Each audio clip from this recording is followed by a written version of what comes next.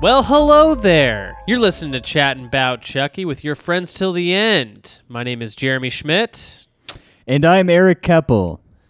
One might say that this episode of the show is destined for greatness. Or another way you could say that is... Greg? What the fuck? Okay. We can restart if you want. Guys. Can people hear Greg when he starts recording? No. So for the listener at home, we have a little robot named Craig that records as a backup, and he says now recording in a robot voice, and I forgot to start it before the episode, so I guess I chose to do it while Jeremy was talking. I am so sorry. God damn it! You see, it also. It adds to how bad I am at starting these episodes. It just is like one more hilarious layer to this because I'm already like, okay, I'm in my head. Let's see, how do I start this bad boy off? So here's what I was gonna do, Eric. I was gonna say, okay, this episode is very special. It's destined for greatness. One might say it's greatness bound. Oh baby, I'm so sad that I stepped on that, Jeremy. I did think it was funny. At first, you were like, because I asked you if you wanted to start this one, and you said, yeah, okay, I got something.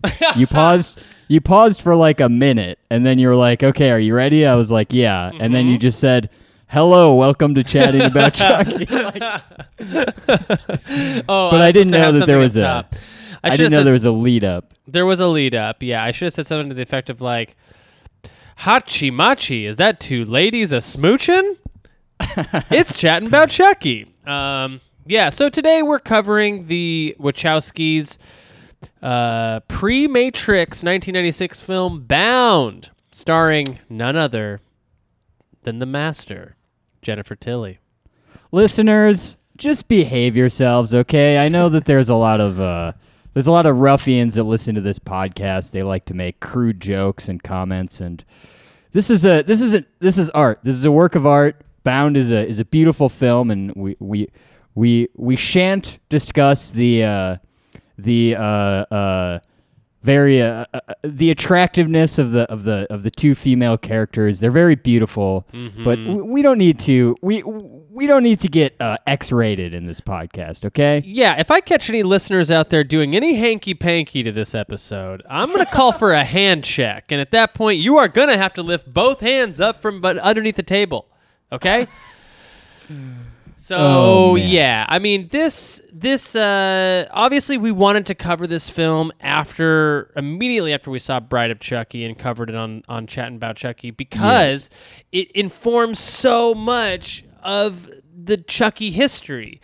Don Mancini sees Bound as a young Don man in the mid-90s. He sees Jennifer Tilly's performance and from there strikes a beautiful friendship up with just a masterclass of incredible film noir style femme fatale performance. The friendship of a lifetime. This is, I mean, you got your partners, you got your Bonnie and Clyde, you got your Holmes and Watson, Thelma and Louise. Thelma, I guess I chose Holmes and Watson. You got freaking Don Mancini and Jennifer Tilly. That's, as far as I'm concerned, there are only 4 duos, and those are them. And Holmes Simon and Watson and is definitely one. Yeah, I mean Don Mancini and Jennifer Tilly is a match made in hell, Eric. It really was a true partnership. Of both innovation, creativeness, and just straight up sex appeal. And for us Chuckheads, hell is heaven. Oh yeah, it's opposite day in Chuckland. Yeah, in case you haven't noticed, we bad. We bad. We real bad. Chucky, Chucky. I meant to say Jeremy, and I said Chucky. Hey, you can confuse me with that little rascal any day. Jeremy, I had a thought recently, and I want to run this past you because I think this would be interesting. I want to see I bet you there will be people tweeting at us that this is a dumb idea, but I would like to see a Don Mancini written Chucky sequel directed by Rob Zombie. How do you feel about that? Are you a fan of the Rob Zombie universe? I do not like the Halloweens, but I like Devil's Rejects and House of a Thousand Corpses, and I think he does the horror comedy pretty well. Like it's very dark, but I think he could do like a really good Chucky movie. Yeah, I mean, I think he would at least be more respectful than Child's Play 2019 was. I think that he'd handle it with a lot more care and consideration. For example, he probably let the Don Man come sit up right next to him on the throne, the director's chair there, probably help him out a little bit, get some insight. Yeah. He probably still cast Brad Dourif, too. Who's he going to cast? Sid Haig? Yeah, and that's a Devil's Rejects joke there. Wait, which guy is Sid Haig? Sid Haig is like bald guy? Yes, he's like the bald clown from both House of a Thousand Corpses and that guy's cool. He's cool. He's also like he's like an actor who's like known for like a lot of exploitation films from the 70s. Like he's also featured in Jackie Brown as the judge because he was like in a bunch of those like those great 70s films. He's kind of like a cult hero. Right. But a lot of people don't know who the hell he is. Yeah, he's a cool guy. I just like once you Google a picture of him, you'll immediately recognize him. But folks, this isn't hacking about Haig. This is chatting about Chucky. And Jeremy, we're not chatting about Chucky today. We're chatting about Bound. That's this right. Is, I guess, bitchin'. Well, it's not bitchin', but it's blabbering. Blabbering about Bound. Blabbering about Bound. The Triple B. Triple B. Jinx, my dude. You owe me a soda. You got it. Hey, I mean, you went through the last plot of the last film we covered. Did you want me to take the lead on this, or did you want to do it? Are you already keyed up, ready to go? If you want to take the wheel, I'll fucking hop over to the passenger seat, no problem. All right, why don't we do this? Why don't we pretend it's 2002? I'm me. Okay. I'm in the driver's seat of a 1986 Oldsmobile Calais, and you'll be my dad. You'll be my dad in the passenger seat, screaming at me the entire time about how bad of a job I'm doing. No, we will start with our prelude, as such as that we do into every one of these episodes. The year 1996. We should have a sound effect for like every decade that we kind of. Yeah. But the year is 1996. I looked up nothing about what's going on in the year. Did you actually have stuff pulled up? No, I don't have shit for this. Great. Okay, perfect. Why don't we just do this then?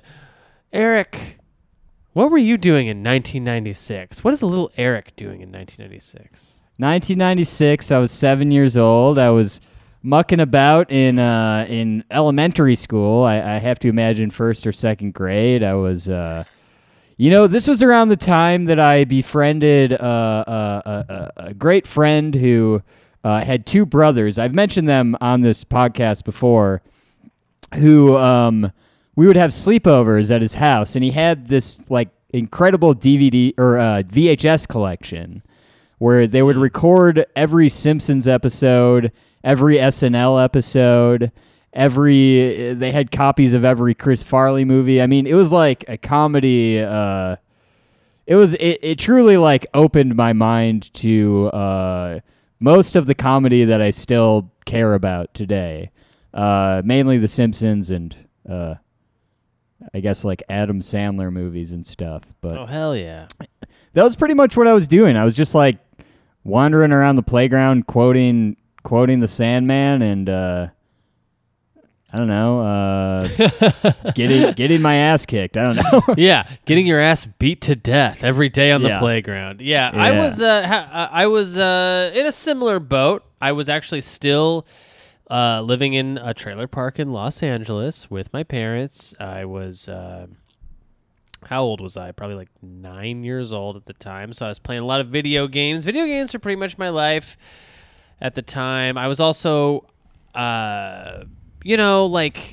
I don't know. I had my stapled friends. I was pretty well adjusted at this point. I don't, nothing really stands out to me. I was taking karate classes. I remember that. Nice. I remember being what psyched belt about. did you get?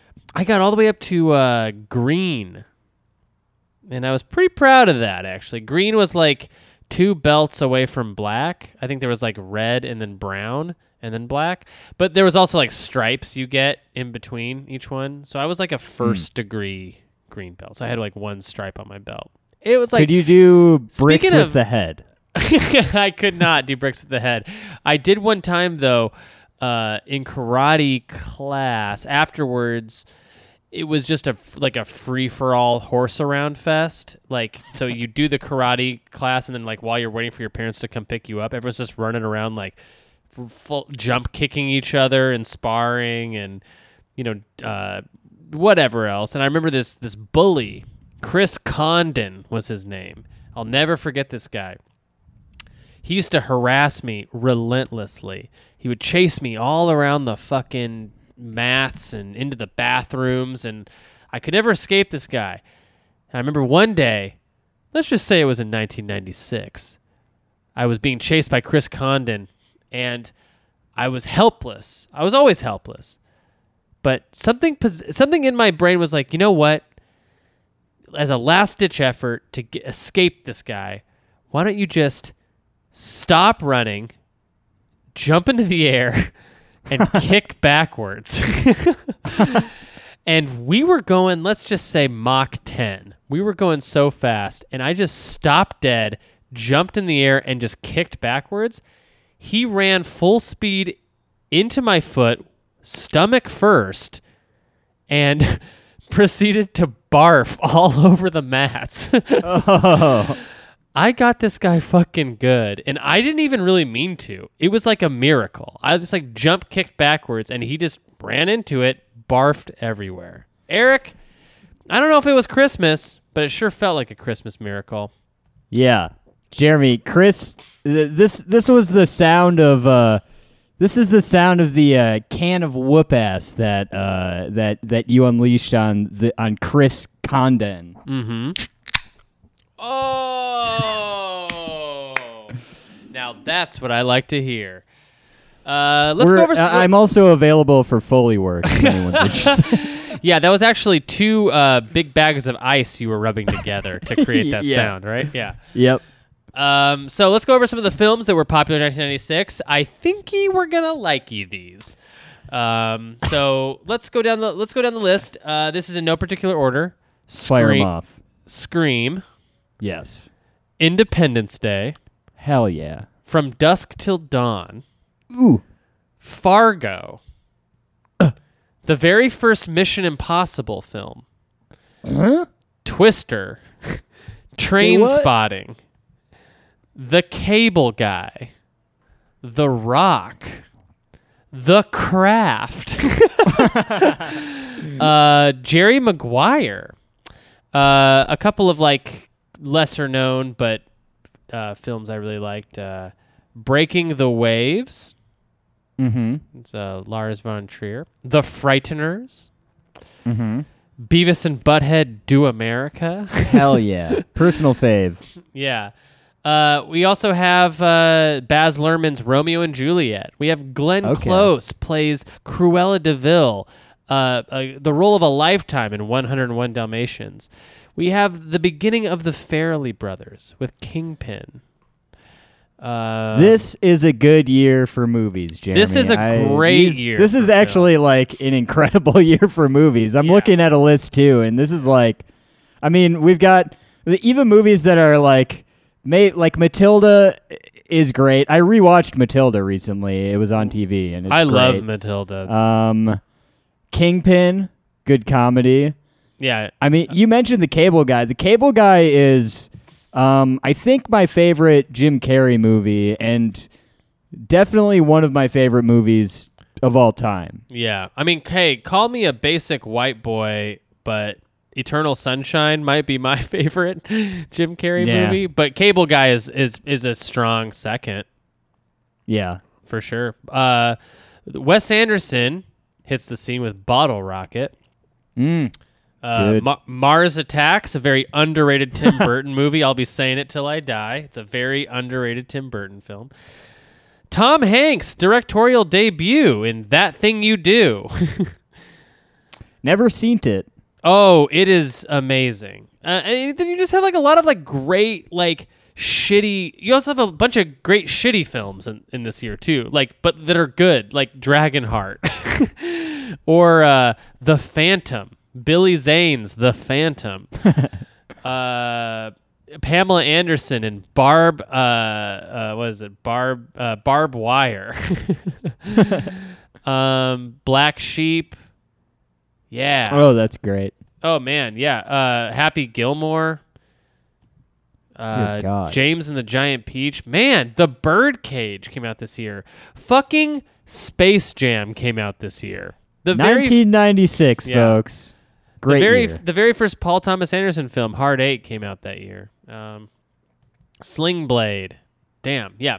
Trainspotting. Great year. Anyway, Bound was also released. Among these. Never heard of it. Yeah, Bound, huh? I guess it did better in the box office than its budget, but yeah. This film has a $6 million budget. It does $7 million. Okay. However, to give you a frame of reference, I believe Independence Day did something in the neighborhood of $600 million. So it's not really a contender in the box office. And I think this kind of flies by the radar for the most part. It wins some awards. Yeah. My understanding is this film kind of like put the Wachowskis on the maps. While it wasn't at all a financial success, they were kind of given like creative reign for this one. And the people... It's like, I forget what movie we were talking about where I related it to the Velvet Underground, but it's like that where like the people with good taste saw it and appreciated the Wachowskis from that point on. Right. Yeah. It definitely reminds me of something like I think we were also talking about Mulholland Drive in a similar vein. This is like people with good taste saw this movie and it definitely helped everyone's career out afterwards. But it did end up winning a handful of awards. We will go through some of its acclaim here. No, we won't. Too boring. It stars Jennifer Tilly, of course, Joe Pantoliano, or Pantoliano, or Joey Pants, as a lot of people like to call him. Gina Gershon. It is a riff on a film noir style film. Something out of the vein of Billy Wilder. A genre known for two things, Eric. Can you guess what those two things are? Black and white? Close. Sex and violence. Oh, okay. And I think this film has both those things in spades. Coming into this film, was fully expecting the sex part, just kind of knowing very little from it. Was not expecting so much of the violence, but wow. Very violent. I go into every film expecting the sex part, and I gotta say, I did not enjoy Toy Story 4 today when I went to see it. It is directed by the Wachowskis, famously, who would go on to direct The Matrix in 1999, just a few years later, and pioneers, I would say, in cinema. Man, Eric, I want to take this minute to talk about the Wachowskis. Please. With you in a dialogue. Okay. I have nothing really specific to say, but like I would just like to meditate on this for a second. Like the Wachowskis are strange. They're a strange thing. And I don't just mean that because of like the stigma of their personal life, or some might say the radical accomplishments of what they've done personally, which we're talking about two trans siblings who co-direct film. I mean, unprecedented, right? Can you think of another pair of siblings, trans siblings, who direct? Jeremy, you got me there. I cannot. Yeah. They are incredibly interested in pushing the envelope and progressive themes. They sometimes make groundbreaking, seminal pieces of art, and they sometimes make garbage, right? Yeah, they're the kinds of filmmakers that I guess take these crazy risks or whatever. Like we were talking about with Bound, I think they kind of people respected them after they saw Bound, and they were kind of able to. Even before Bound, I was reading that like the guy who funded Bound just kind of like believed in them and gave them however much money, like $2 million or whatever, to make Bound. It's like they're true artists. There's like certain directors who are just like cash machines, who just like do whatever the producers tell them to and whatever the production companies tell them to. And then there's like the Wachowskis, who they make these like big budget movies, but they seem to have like very specific visions and styles, and I appreciate it. I haven't the only Wachowski movies that I've seen are V for Vendetta, that's them, right? That is them, yeah. And the first Matrix, and now Bound. Okay. So I have not seen a lot of their movies. I have seen quite a few of their movies. I think famously that film Jupiter Ascending is like won a million Razzie Awards. Like just like was critically and commercially panned for being just a big swing and a miss. And some would argue that the second two films in the Matrix trilogy are also big swings and a miss. To be honest with you, I think people could argue most of their films are swings and a miss. Like, and some people love them. Like, I've heard people go to bat for Speed Racer.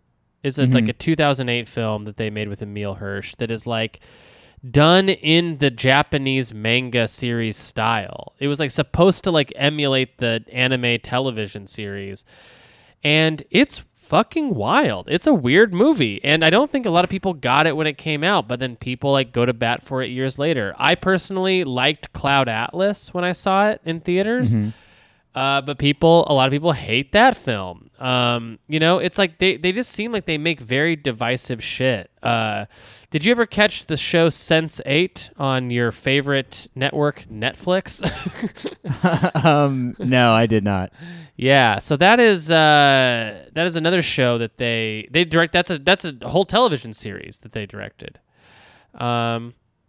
Yeah, they're known for, and have been known since their very first film, to push very progressive sexual themes on their audience. So initially they were having a hard time casting Gina Gershon and Jennifer Tilly, the two lesbian leads of the film. And I can't think of another film that stars two women in the lead that is also like where they are also lesbians. I mean, Thelma and Louise, I think maybe. Yeah, and like action stars, basically. Yeah, but I mean, this is like incredible for the time, 1996. This is incredibly progressive, and it is, yeah. Yeah, and they have a hard time casting them, as it would happen. But they don't just like cast the characters and settle down. No, they hire a sex educator, Susie Bright, to come in and choreograph the sex scenes so that they're like correct. Yeah. I was reading that they were like both they like drank a bunch of tequila beforehand or something. They were both like very nervous. Tilly and Gershon. But I thought all the like that stuff was like very, I think tastefully done. I think. I mean, it's hard to look I back didn't think at it was any, like exploitive or something. No. I didn't either, but I'm a know nothing. You know, like when I was watching this, it's hard. First of all, for the record, it's hard to watch anything that came out over 10 years ago and not just be like, it's so hard to tell if it was done right or wrong. You know what I mean? Like, as a society, we progress and grow so much in the span of 10 years that, like, looking back at anything in the 90s, you're like, was this good or bad or problematic? You know what I mean? It's like, it's kind of hard to tell. Like, I think this is not problematic, but maybe I'm wrong. I don't know. But I know that the Wachowskis, since Bound, maybe with the exception of The Matrix, have always sort of progressed LGBTQ themes in their films. Maybe not Speed Racer either. I don't know. There's always like undertones of it that kind of flow through their various movies. So this is both directed and written by them. It's produced by Stuart Burrows and Andrew Lazar. Music by Don Davis, cinematography by Bill Pope. I really like the cinematography in this. Yeah, me too. It is standout. There is a couple of scenes that are incredibly well crafted. Yeah. I'm thinking particularly of a lot of the bird's eye view scenes, like for the God cam scenes where we're looking directly down at something, you know, from above. Bill Pope did a lot of great stuff. He like Clueless. He was also the DP on The Matrix. Okay. He's also the DP on Wild Wild West. He did The Matrix Reloaded and The Matrix Revolutions. He did the 2004 film Spider-Man 2 by Sam Raimi, which is arguably one of the best superhero films ever made. Okay. He also DP'd Scott Pilgrim versus the World. Ooh, that's a good one. And Baby Driver. I guess and The World's End. He's worked with Edgar Wright since Scott Pilgrim. Those films all look incredible. Yeah. So do you have any other like pre-production trivia or anything you want to go through before we get into the plot? Well, no, I don't. Doesn't look like it. Yeah, I get. There's plenty of stuff you could say about this film. Gina Gershon recommended Joe Pantoliano for the role of Caesar. I think that's really cool because that ended up being a match made in heaven too. Joey Pants. Well, in our parlance. Right, in our parlance. Joey Pants ended up working with the Wachowskis for The Matrix, and in a very great role as Cypher, which is kind of what I think everyone either knows him from The Sopranos or Cypher, I feel like, are the two big roles for him. This film was shot in 38 days. So at a neck-breaking pace, Eric, a neck-breaking pace. Jennifer Tilly names Violet as the best role she ever had. I could see that. I guess not Tiffany, it's a great unfortunately. Yeah, I wonder when she said that, too, because I think I read that, too, somewhere, and I wonder when she said that. Although, I mean, you can't blame her. This is a fucking... She's so good in this. It's a gift. Yeah, it's such a gift, yeah. Bill Pope and the Wachowskis drew from their love of comics and were influenced by Frank Miller's neo-noir Sin City series. Have you ever seen Sin City, Eric? Yeah, I saw that first movie, and I've seen it a few times actually. I like that movie. Yeah, it's really good. And Sin City in general, I think, is pretty good. I find it funny that Robert Rodriguez directed the Sin City film, and then later Bill Pope would go on to DP for Robert Rodriguez in Alita Battle Angel. I don't know, a little incestuous, kind of cool. Everyone's influenced by the same thing. Everyone's sharing each other's people. Yeah.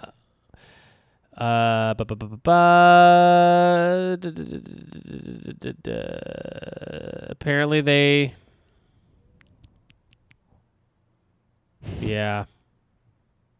Anyways, a lot of cool stuff about Bound out there you can read on imdb.com, a fine website. But, Eric, we don't have time for that. I mean, we could read supplemental material for this film all day. Listen, or we could just go get through into the goof section. We could go through the... Well, I guess we kind of went through the trivia section. We could not go even through, kind of. We didn't even scratch the surface. I was like skimming it, and I was like, ugh, yeah. I mean, there's a lot of stuff here, but I don't know if any of it's too terribly interesting. Yeah. I'm excited Jeremy, to get into the film. Carry on. So, we open with extreme close-ups on all kinds of items. Yes. So this ends up being a motif that they use in the film a lot. And Eric, I just wanted to kind of gauge your reaction right off the bat. How do you feel about this opening sequence, this kind of opening credits sequence? I loved it. It's a classic, like we're seeing something that we're going to understand later, and you just kind of sit there and take it in and take along with you what you can remember. And, the more you remember about it, the more it pays off later on. Yeah, it is an interesting stylistic choice that I don't necessarily identify with or recognize in their later work, but definitely feel like they had some of this going on in The Matrix, where we have a lot of like cool, I don't know, like a lot of cool moving camera stuff. Like I really like this. It reminds me of like some Ingmar Bergman or some, Robert Altman type camera movement where it's like, yeah, let's get really up close to something. So close that it's unrecognizable to us. Like we almost don't know what we're looking at. David Lynch also does this too, where it's just like this is like really tight on like rope, and you're like, what's this rope for? It's like and it's cool. We're hearing like some phrases being repeated sort of over and over, right? We're hearing like a conversation kind of going on. Corky, or Gina Gershon, as she is known in the real world. Yeah, not to be confused with Corky Romano. No. But if you do confuse them, how hilarious. Yeah. If you confused them, treat yourself to a Girl Scout cookie. Yeah. A lesbian ex-con who has just finished a 5-year jail sentence arrives at an apartment building to start work as a painter and plumber. Mm-hmm. So she's sort of like the handyman there at the old apartment complex. Yeah. She bumps into Jennifer Tilly and Joey Pants in the elevator. I love the name Joey Pants. Let's just say Jennifer Tilly, or Violet, as she is known in the fake world of Bound, has given her some lusty eyes. Yeah. She horny. She horny for Gina. And I gotta say, this, I would say the first half of this film plays out like a total porno. Yeah. Like, it's a total porno that kind of never gets started. Like, and there is love scenes in it that are quite graphic, but it is so much of like the beginning of what a porno is, and then either will go a different direction or not quite act on it. Right. It's artistically done. And I got to say, as just a Twin Peaks diehard, I don't know, maybe this was an influence, but Violet, like the shot of Violet walking, like you see her legs like walking out of the elevator, and there's this kind of like jazzy, like ba-dum boom boom, like kind of thing playing. That's fucking Audrey Horne from Twin Peaks, dude. That's like 100% Audrey Horne vibes I was getting, and I loved it. Just like very sophisticated woman, kind of a vibe, mysterious and sophisticated. Absolutely, and also like leaning into like I don't know. I almost feel like this and Twin Peaks share a sense of humor, where they're like leaning into the genre to the point where it's almost snarky. You know what I mean? Right. They're almost making fun of the genre. But I also feel like they have an extreme reverence for it. So yes. And I feel like that's similar to Twin Peaks, where it's such a narrow vision, right? That it almost confounds me because it's so layered and complicated. It's like this film is both so funny and so violent, but it's like not played for laughs. It's played very straight, Anyway, so after Caesar has gone out, Violet flirts with Corky and asks her to help retrieve an earring that has fallen down her sink, which is sort of, porn premise 101, right? And like some stuff that happened before this was like Corky hears what she thinks is Violet having sex with Caesar in the next apartment over, when she's like disgustingly using a drain snake to pull what I'm guessing is years of diarrhea out of a tub. Yeah. Really, really gross. Yeah. So Corky, of course, extracts the earring. We get some more tight close-ups on her hands, like turning the pipes. Yeah. And so a lot of wet stuff is happening, a lot of water spilling everywhere. Of course, we're getting more and more intimate. Violet admits that she lost it on purpose in order to get closer to Corky. She even at one point says, like, I'm trying to seduce you, after she shows her tattoo on her breast. Yeah.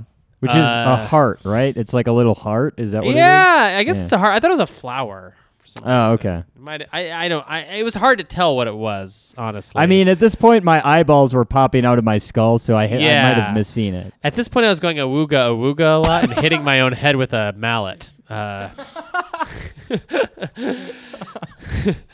So they are interrupted, though, during their little fingering scene by Caesar, who storms in, and he's like, what the fuck is going on? He's like super Italian. And I love Caesar. Yeah, me too. He's super Italian, and and then once he sees, though, that Corky is in fact a lady, he's like, oh, I didn't know that you was just a lady. He's like suddenly not at all, I don't know, what's the word? Challenged?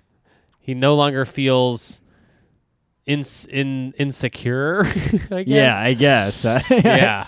Yeah. Although that is Caesar's grave mistake, as we will find out later. We kind of find out in this scene, too, that there's a big mafia thing happening. Yeah. And we also find out Corky was in prison for 5 years. That's right, yeah. Corky was in prison for 5 years, and we can pretty much guess it's for stealing, although I don't think she says it outright. But I remember guessing in this scene, like, I bet it's for stealing. Caesar gives her some cold, hard cash. Basically, it says, if you don't take it, then I'm going to worry about you. So, yeah. Later... oh, sorry. Yeah, so... I guess Corky ends up leaving. Violet follows her to the truck. They start kind of getting hot and heavy in the truck. And then they're like, do you have a bed? And that's when we get that hard cut to what I think is like probably the most graphic sex scene in the whole film. Yeah. Which is like them both naked on bed, going to town, having a time, really. And it's also done very beautifully. They seem to like each other. They seem to like each other a lot, as Austin Powers might say. Mulholland Drive is a film that came out in 2001. Yeah. We already brought it up once. This film shares, I feel like, a lot of similarities with Mulholland Drive. I feel like it kind of does, with the two female characters kind of having this sort of complicated romance entangled with like a very weird, bizarre, thrilling story. Yeah, exactly. And also, like, there's mafia in both films. Mm-hmm. And, yeah, I just feel like, David Lynch definitely saw Bound and was definitely inspired by it to make Mulholland Drive. Because even the two leads function similarly in both films. Like, you have one that's a little bit more naive than the other, and you have one that's sort of more in it, quote unquote, like in the shit, so to speak. Like, Violet is definitely a little bit more of a seductress, whereas Corky's a little bit more along for the ride. Yes. Anyways, so the next morning, Violet tells Corky that Caesar is a money launderer for the mafia, and they've been together for 5 years. Later, Violet overhears Caesar and his mafia associates beating and torturing Shelley, a man who has been skimming money from the business. Upset by the violence and cruelty, Violet seeks solace from Corky. Well, I don't think it's... I'm literally reading off something, and I don't think she seeks solace from Corky. No, she seeks solace from Caesar. Caesar. Yeah. Yeah. So this was the first hyper violent scene we get in the film. How did you feel about this? It was crazy. I know. I was like, wow, like it's a lot of blood. The mafia scenes, like in a good mafia movie, I think this is a good mafia movie, or a movie that does the mafia like very effectively. But these are like my least favorite violent scenes, and by least favorite I mean they just like gross me out and like make me drive me insane like they're supposed to.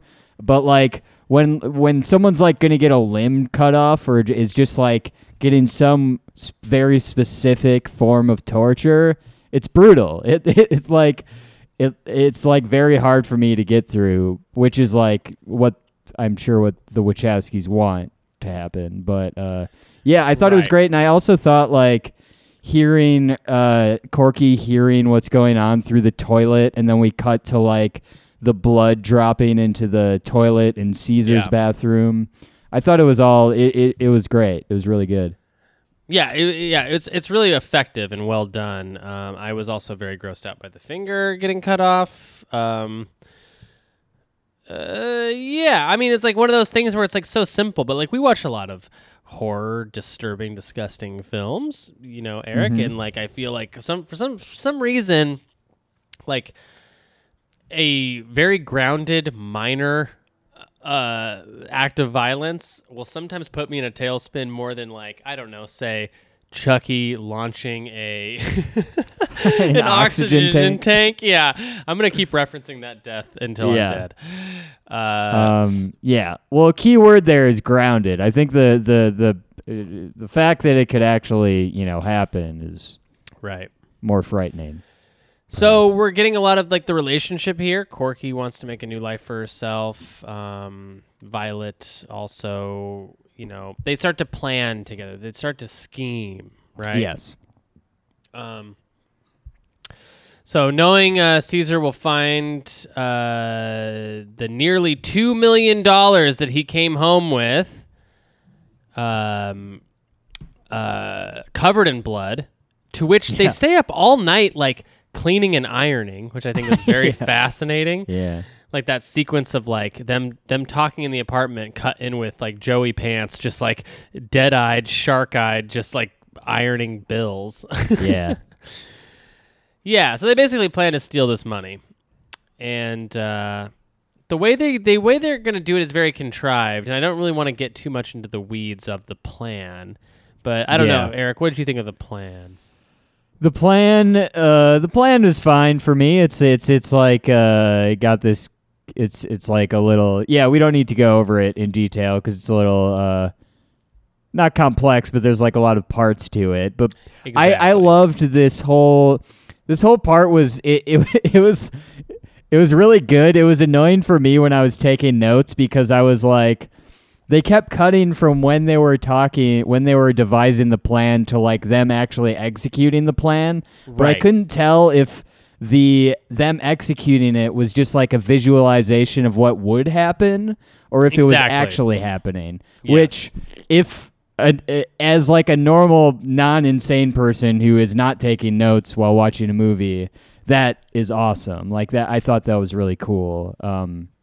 But at the time I was like, wait, what's actually happening? But I thought it was good. I mean, the plan was fine enough for me to like buy as like something that these people would concoct to get this money. And Caesar, I gotta say, like, Caesar is intimidating because he's just like a ruthless motherfucker, but he's an idiot. Like, he seems like a dumb guy. So yeah, he's an idiot, I don't think but he they also needed a really complex plan. Right, yeah. He's an idiot, and honestly, I think that their plan is overly complex, and they could have gotten away with it sooner had they devised a simpler plan. But as it is, like, they don't account for one huge part of this plan being that they think Caesar is going to run once he finds out that Johnny took the money, quote unquote. Which is not what happened. It's them who took the money. But once he hears that Johnny, who is the mob boss's son, once he thinks that guy fucked him over, the plan was for Caesar to run away and then everyone to get away happy. But instead, Caesar stays, and that becomes, what do we call that? The inciting action or inciting incident? Inciting incident, maybe. Perhaps. So. Instead of Caesar running away and Corky and Violet also getting the money and running away on their own terms, Violet is forced to stay while the mob boss's plane lands. The son of the mob boss, Johnny, picks up the mob boss. Yes, Chris Maloney. Chris Maloney, yeah. We all know from Wet Hot American Summer. Yes. They all drive over to Caesar's house to collect the money. Violet, this scene is incredibly well done. Really it's good. Very tense. We know there's no money in that suitcase because they've already stolen it. But Violet is still in the room because she can't let on that she's part of the plan. So why would she leave? Caesar is kind of hosting this game of wits, so to speak. He's trying to get Johnny to, I guess, basically, I don't know, fess up. We get the mafia boss. He's sitting in there. He's like, all right, just take the briefcase and let's get out of here. And they're like, nah, your plane doesn't leave for 2 hours. Let's have a drink first. And it's like, oh, no, had they just left, maybe we'd have a different outcome. But as it is, Caesar, who fully thinks Johnny stole the money, tells him to open the briefcase. And when he does, there's a newspaper in there. Whatever. Caesar pulls out a gun and is like, you took it, you rat fuck. And then we have what is essentially like a standoff where everyone's like, hey, we didn't take the money. And he's like, yes, you did. And the only person in the room who knows the truth is Violet. So the mob boss gets up. He's like, hey, Caesar, don't be crazy. Come on. We're all okay here. We'll figure it out. He goes to grab the gun from him, and Caesar makes the decision to kill everyone in the room. Boom. Bada boom. I am obsessed with the shot of the mob boss getting killed and falling to the ground. I thought it was awesome.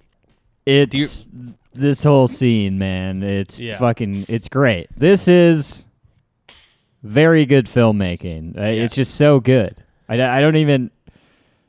It's so hard for me to pinpoint anything to criticize about this movie because it's just very, very good. And this scene kicks ass.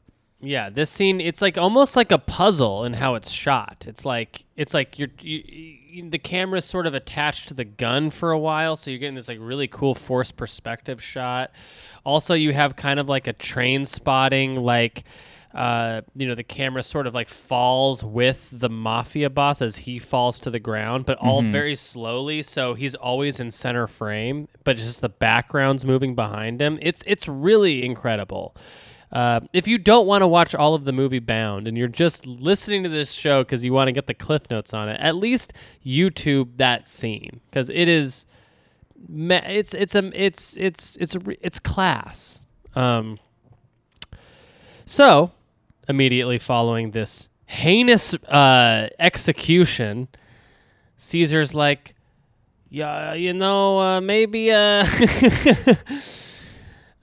maybe we clean this all up. And starts devising, I guess, like a second plan. But of course, there's gunshots, right? So who shows up? The police. At which point we get this like really funny line from Joey Pants where he's like, "Yeah, I don't know, they're just cops. Like, like you go deal with them." So yeah.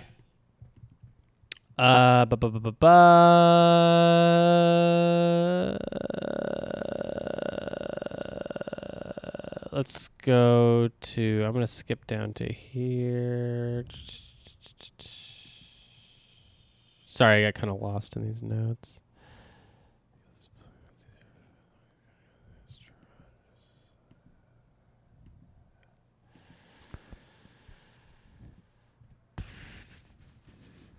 Where now? All right, so he tells Violet that they have to find the money and to dispose of the bodies and pretend Gino and Johnny never arrived. I think the plan is like what? Like to pretend they were like in a car accident or something. He kind of makes this, he says like, like it's the mafia. Like accidents happen all the time. Like this is like, people aren't going to really ask questions. We just got to make something up. So they go to Johnny's apartment. They're unable to find the money there. Caesar telephones Mickey, a mafia friend, telling him that Gino has yet to arrive. Uh-huh. After discovering Corky and Violet stole the money, Caesar ties them up, gags them, threatens to torture them, and demands to know where it is. When Mickey... Yeah. He's very homophobic in this. He's like a very offensive... He says some very offensive things about Corky and Violet's relationship that were disturbing. Yeah. So would you like to repeat any of those things here on Not on at all. Yeah. Nope. No. Yeah. No. Caesar is definitely a bad guy, which up until this point, I don't think I necessarily thought that. Up until this point, I was just like, I just thought he was an idiot, but now I think he's a homophobic idiot. Yeah. Murderer. He's a murderer and an idiot for sure, and kind of just I don't know, I don't want to use the word, what would you, a cuckold, but yeah, he's kind of a cuckold. And then he gets his homophobia on, and he turns that dial up to 11. Yeah, gags them, threatens to torture them, and demands to know obviously where the money is. When Mickey arrives to see what's going on, Caesar, panicked, makes a deal with Violet to help him stall. Mm-hmm. As he prepares to kill Mickey. And this is kind of where like everything's getting like convoluted. We're seeing like that classic film noir like mafia plot start to like kind of like all the pieces start falling into place. Like everything is zigging when it should be zagging. Left is right, up is down. As he prepares to kill Mickey, Violet calls the landline from Johnny's cell phone and quickly convinces Caesar to pretend that he's on the phone with Gino. Yes. Who's calling from a hospital to explain that he and Johnny were in a car accident. That's a lot. Yeah. Yeah. I liked that a lot. I didn't see that coming. Yeah, it was cool. Mickey is convinced and leaves for the hospital. Corky tells Caesar where she has hidden the money, which is in paint, right? Like she puts it in a garbage bag and puts it in a bucket of paint. White paint. Yeah. I gotta say when Mickey is like about to open the case, I guess it's a briefcase or whatever. Mm-hmm. That is intense as hell. Like right before the phone rings. Very intense. Scene. Yeah, there's a lot of moments like that. And like again, I don't want to keep comparing it just to other things, but to give people a frame of reference, like the Matrix is also like the next evolution of this. Like there's so many scenes in that film that are very similar to this where it's like, "Oh yeah, like that style. It's definitely a Wachowski thing." And I think again, like it's kind of a bummer that they abandon it. I think later on in their career, like they don't really do movies like this anymore. And I'll get into more like why I'm kind of talking about this later, but I think that this is like such an interesting, like they do tension better than almost anybody. Like I'm remembering in The Matrix, which Eric, it's probably been a while since you've seen the movie, or no? Yeah. Over 10 years. Yeah. There's that scene in The Matrix where like Neo has to go through the metal detector, and I remember that. And you just know like he's head to toe covered in guns. Yeah. And it's like this super tense scene where it's like, nope, we're caught. And then they just like the scene just goes crazy from there. But yeah.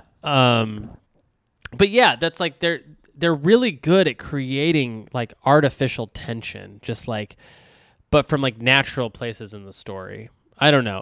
I was really impressed by that. So yeah.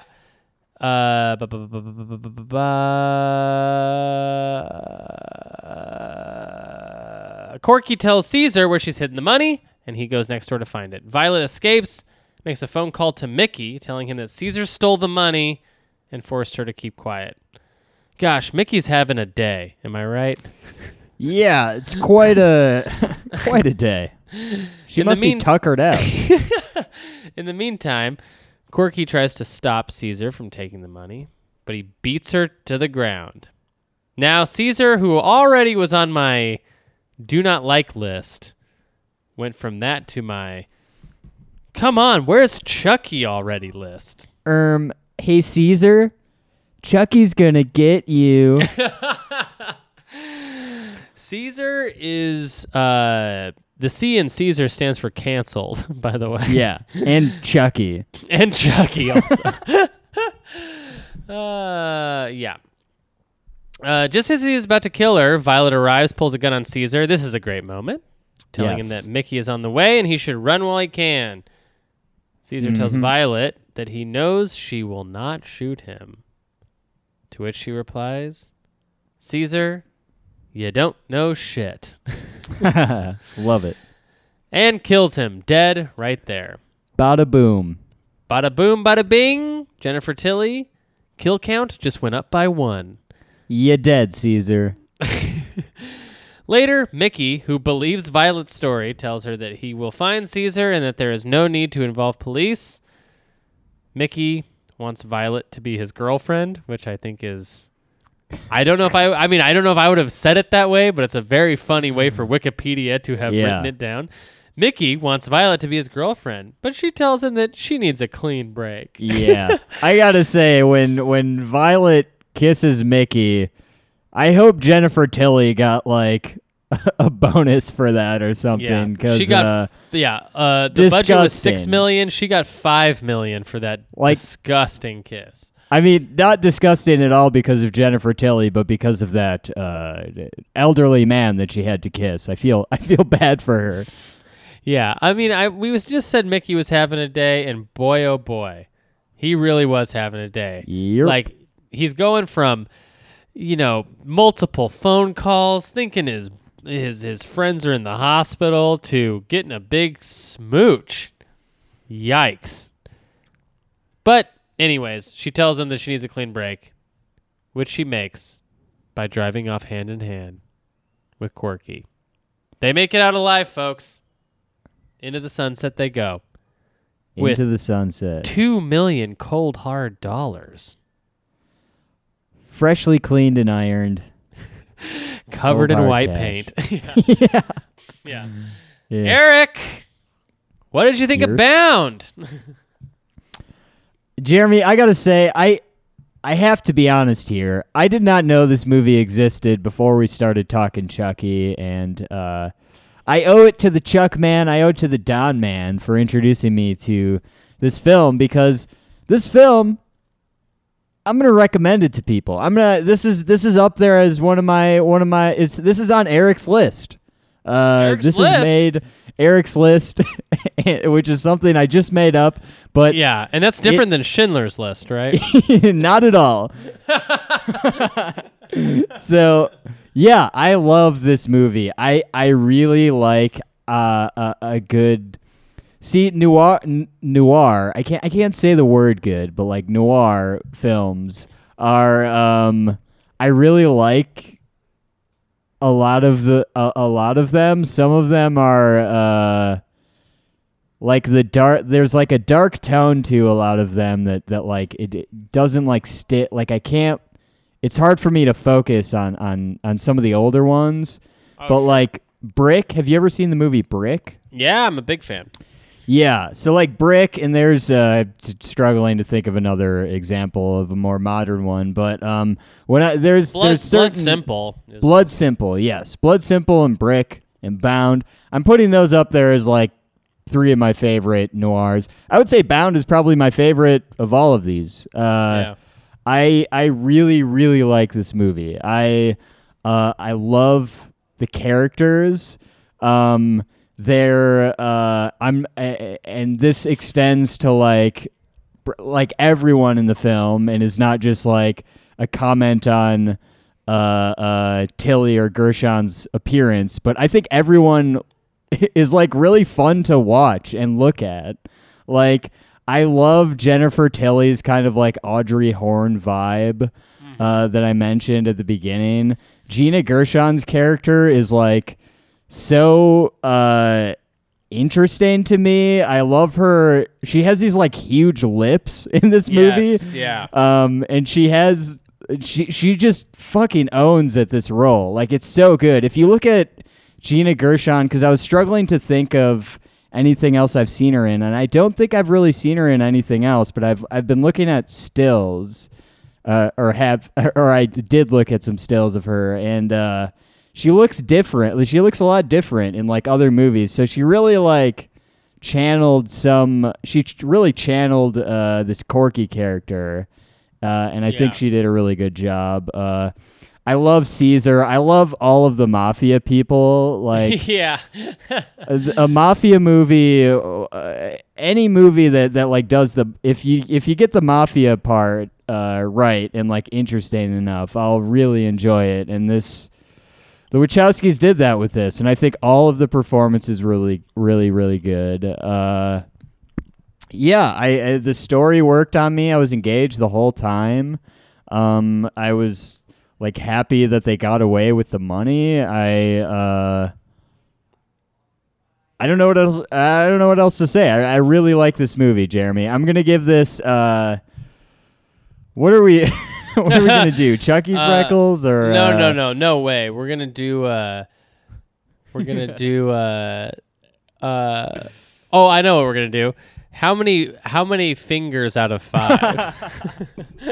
How many fingers out of 5?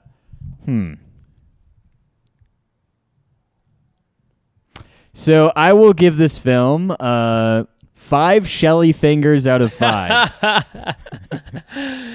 Jeremy, I pass the torch to you. I thought this film was incredible. I was so pleasantly surprised when I realized, just for some reason, because I actually did know about this film, Eric, for a while before I watched it, but I didn't. I just knew that it existed, and I knew that it was a pre-Matrix Wachowski film, and I knew it had Jennifer Tilly, and I thought it was going to be about. I thought it was going to be about like bondage, maybe like BDSM. I don't know what I had in my head, but I was so pleasantly surprised that it was basically this kind of like film noir, tongue-in-cheek, almost like, facetious comedy. I loved it. I thought it had so many great moments of like high tension. I thought the action was like one of those things where it's like well within budget, but also so well executed. It just the movie feels more expensive than it is. And I love that about it. It has the great Matrix coloring that I just love so much. Like one of the things that's so cool about the Matrix that people don't talk about a lot is like how it looks, but like not in the action sequences, like in just like dialogue sequences. Like the Matrix looks incredible. It has really great greens in there, and this film shares that with the Matrix. Mm-hmm. Jennifer Tilly, we've sung her praises so much on this show. She's an icon. She's fierce as hell. We love her. But Gina Gershon, I know you haven't seen a lot of stuff that she's in, but I'm gonna go through some of her greatest hits right now Please because do. she's amazing. Showgirls, which was of Okay. course that fucking crazy film that also came out in the 90s. That was that directed by who's that guy? Paul Verhoeven, Okay. yeah, the Starship Troopers guy. Eric, do you like the show Curb Your Enthusiasm? I do, yeah. Do you keep up with it? Have you watched pretty much all of it? I've seen every episode, I think. Okay. Do you know if I mention the Hasidic dry cleaner, would you know who I'm talking about? Oh my god, that's Gina Gershon? That's Gina Gershon. Yeah. Oh shit, absolutely. Yeah. That's awesome. She's fucking awesome. She's also the voice of Catwoman in the 2007 animated series Batman. Yeah. She's a fucking amazing actress, along with Tilly. I'm looking at like literally a poster of Bound right now, where if you like, it's like that blue poster where Gina Gershon is just standing in front of Tilly, and they're both like looking into camera. But if you look at Gina Gershon's arm, like kind of like almost like holding back Jennifer Tilly, she's like ripped as hell. Yeah. She's like, yeah, her arms could eat my arms for lunch. I also like seeing a Joey Pants with hair. It's something I've actually never seen before. He's a bald and everything else. Yeah, I mean, I thought it was excellent. If we're doing Shelly fingers, I'm just gonna say it's a full 5 for me. 5 Shelly fingers out of 5. There, I said it.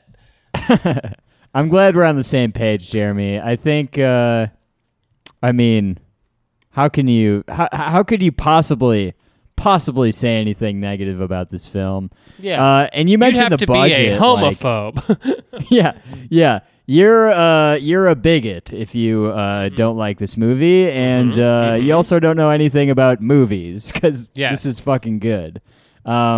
And yeah, real quick, you mentioned the budget, and yeah, $2 million to make this movie. Like, Jesus Christ, compare that to $6 million. $6 million. Okay, yeah. $6 million over 20 years ago. Compare that to the $10 million that it cost to make the new Child's Play film, which we discussed on the previous episode. I mean, there's filmmakers, there's directors, and then there's artists, folks. Yeah. And the Wachowskis, as far as I'm concerned, are artists. And this movie actually made me kind of interested to revisit The Matrix and perhaps delve into the sequels.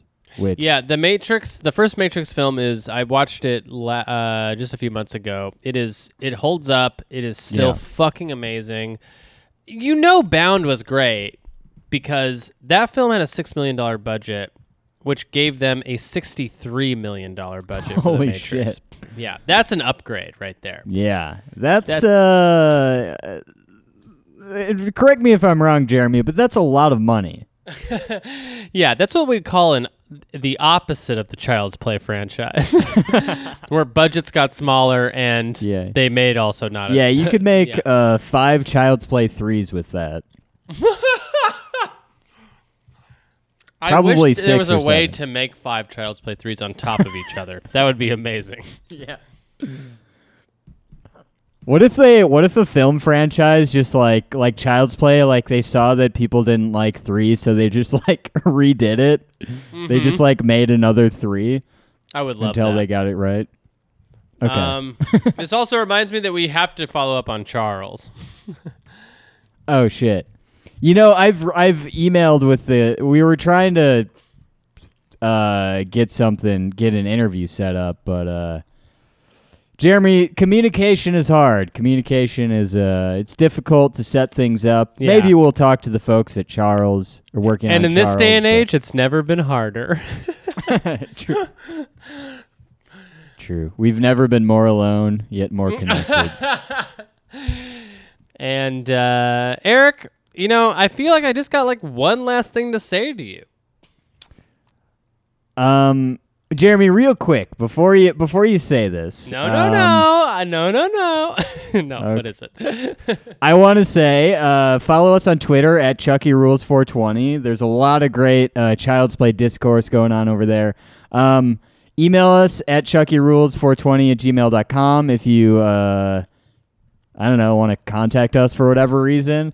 Also, I can't remember if I mentioned it in this episode, but we're gonna keep the Chucky train rolling for another, probably at least like 3 or 4 episodes. We have, we're gonna do Annabelle and then some other Toys to Life stuff, and we have some really fun bonus episodes that I'm excited about that Jeremy doesn't know about yet. That should be very fun. So sign up for the Patreon at the $5 tier, or the $1 tier if you just want to help out 2 guys who are broke, one of which just lost his job. And yeah, Jeremy, take it away. Eric, I've been waiting to do this for years now. Years. But this is the end. Frond. Fuck! I fucked it up! Fuck! Oh, Jeremy. Oh, my God. What's wrong with me? I had my one chance, Eric, and I blew it. All right. This is the on, friend. Damn it! I did it! Fuck! Okay. All right. Wait. Give it one more shot. This is the end, friend. Well, now I think you're just messing with me.